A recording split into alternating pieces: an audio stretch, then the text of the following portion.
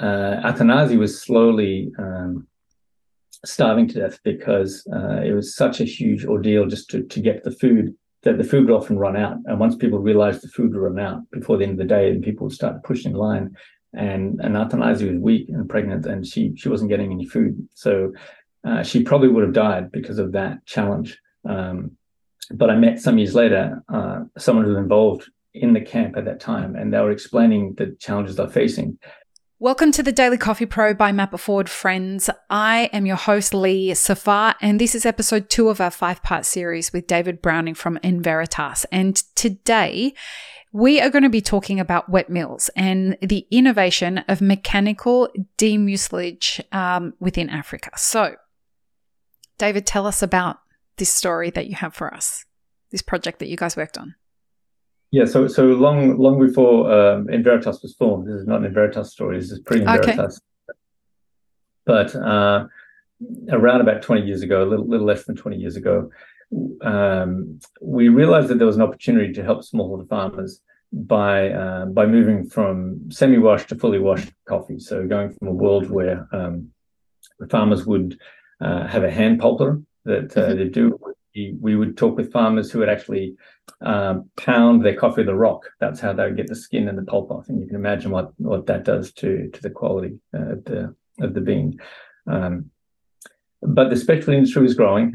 We could see that was just really taking off in the 90s and as we headed in the 2000s. And so there was a tremendous appetite for new coffees and for high quality coffees. And but we saw there were some real barriers to a lot of smallholders and their ability to get fully washed coffee.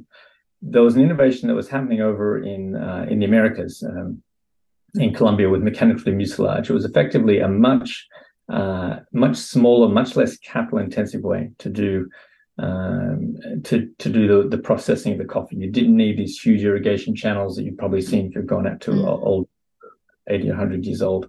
It was a much smaller footprint, much less capital cost. So we really liked it. We thought this was an opportunity it was something within the realm that smallholder farmers could band together, form a group. They could put this in place. We could show them how to do it, and you could get these very significant quality premiums, which is what happened. And so I went out to the Gates Foundation. They got excited about the idea, and we decided we'd do this across four countries in Africa to actually introduce this new technology. Wet milling had certainly existed for a long time.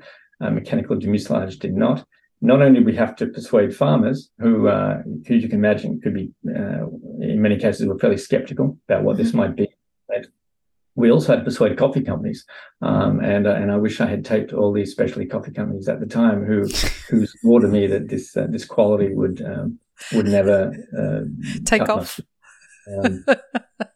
We were largely doing it because we felt like this is a way within the realm of farmers that they would be able to get premiums of 30, 40, 50 cents per pound.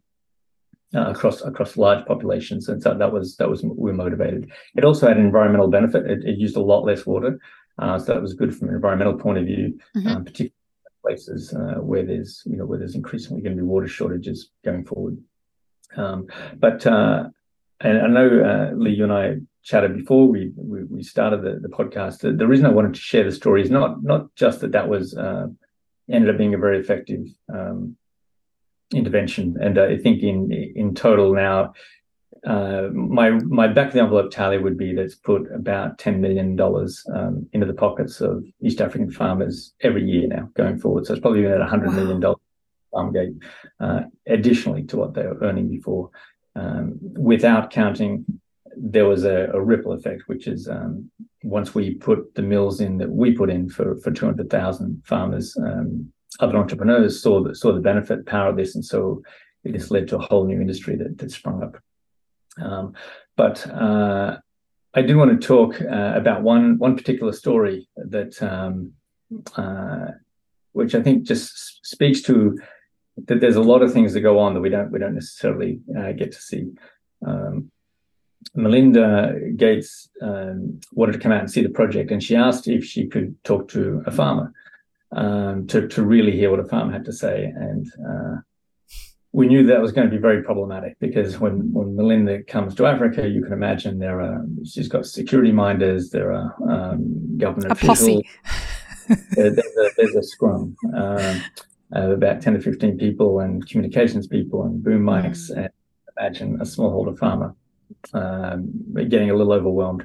So we decided we'd go out and just pick a couple of farmers and get their story and be able to tell it in a very quiet way, where they could just be relaxed and tell their story, and then we'd share that with Melinda, which is what we did, and so we went out to and we really didn't look very hard. We pretty much just picked a couple of farmers that were close at hand, and one was a woman by the name of Athanasi, who had a remarkable story but underneath the story is another story. So she was a farmer in Rwanda when the genocide broke out. She flee Rwanda, where she lived in a refugee camp for a few years, then came back. She joined the project, and her income went up, and sort of life went on.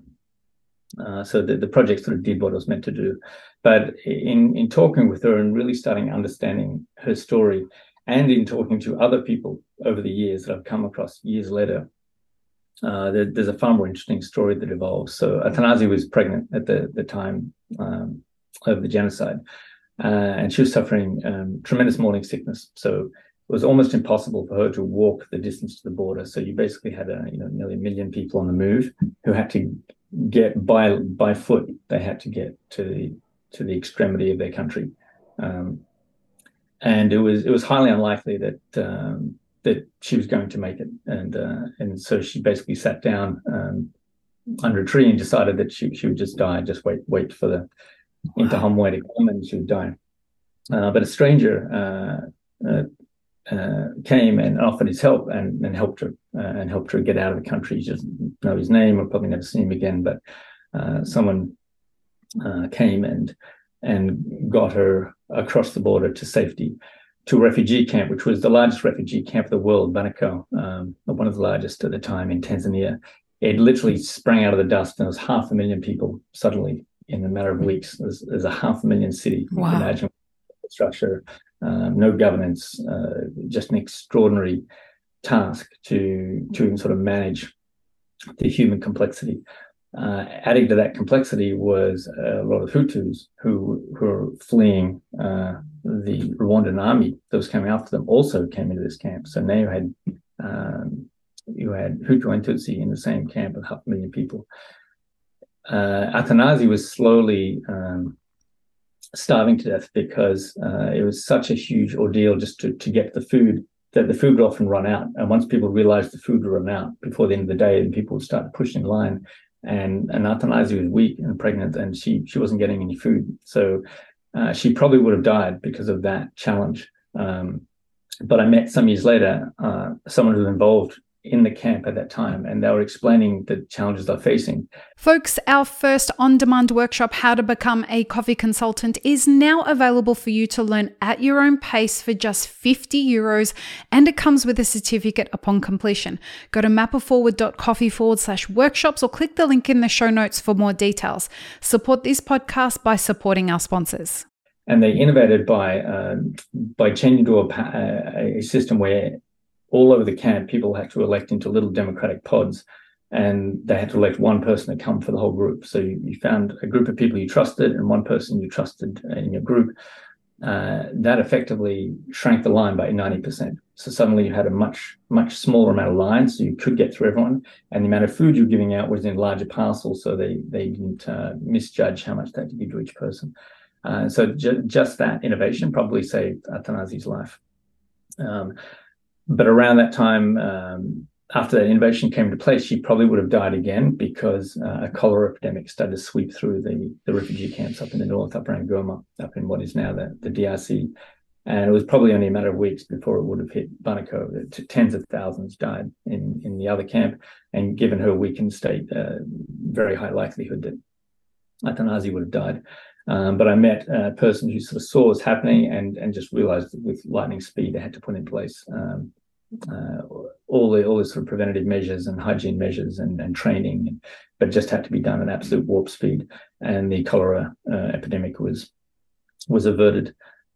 She gave birth to her daughter, but as you can imagine, between nearly starving to death and the way she described it to us as after her daughter was born, was that the mother was fading away. People could see the child, but the mother was becoming invisible, so she didn't think she would survive.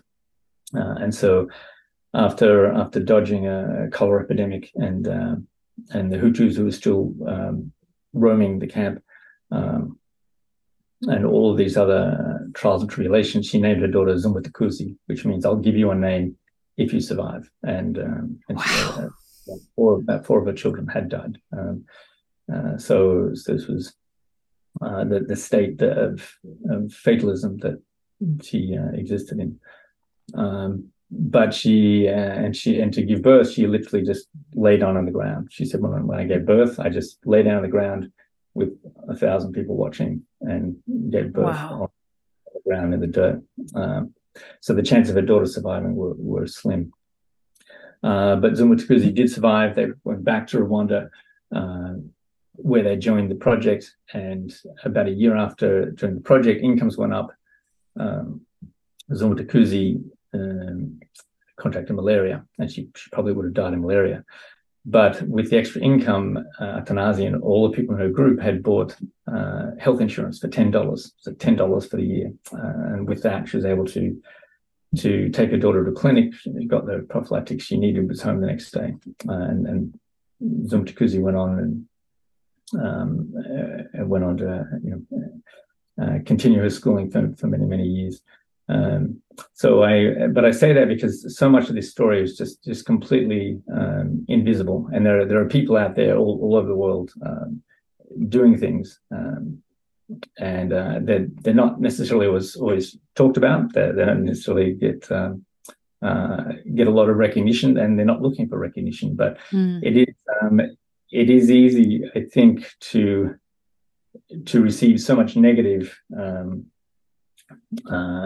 press. The negative stories have so much more power to them than positives in media, that it's easy just to forget that this actually happens. But for me, it's just a remarkable example of just so many different people out there who are doing work, and all of this intersecting with a single woman's life. But obviously, this is happening every day all over the world. So it's encouraging to know that, and obviously for that to be an example for all of us, and for us to lean in where we can when the opportunity presents itself to help out. And that's very much what Enveritas is about. What does it feel like to be you? Like to be in the middle of that kind of profoundness? What does it feel like? It doesn't feel profound at all. I think I remember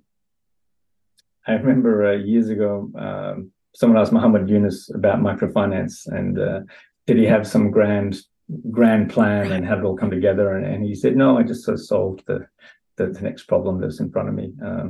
And I think, as you'll see in the future podcasts, it has been very much just a task of being fairly clear of what you believe and what you think should be worked on. And I think that poverty is one of the great moral questions of the 21st century. So it wasn't hard for me to decide that that's what I want to work on. And then it's really no more magical than finding a problem, solving it, finding another problem, solving it. We didn't really. I wasn't looking to re-engineer sustainability verification. It was more that in our conversations with farmers and with companies, we realized that there was something really important happening, that the world wanted to understand more about sustainable sourcing, but we just saw there was going to need to be something had to be re-engineered. So it was really just solving a problem that was in front of us. So I would say that's how it feels like every day, is to wake up and just solve the problems that are in front of us and then keep moving. Yeah, truly inspiring. In the next episode, we're going to talk about water waste management at wet mills. Tune in for this one, folks. It's another great story. Peace, love, and peanut butter. Have an amazing rest of your day. Thanks for tuning in, friends. There are 2 ways you can support this podcast. Firstly, become a paid member of our YouTube channel. Secondly, you can join our Patreon for as little as $3 a month. Both have options for exclusive ad-free content and early release content. Don't forget to subscribe and share this podcast with your friends. The Daily Coffee Pro is produced by Map It Forward, and the music you're listening to is called Run, Run, Run off of my album Laundry After Midnight. To get older episodes of this podcast, as well as more information on Map It Forward, head to mapitforward.coffee. You can find links and more information in the show notes below.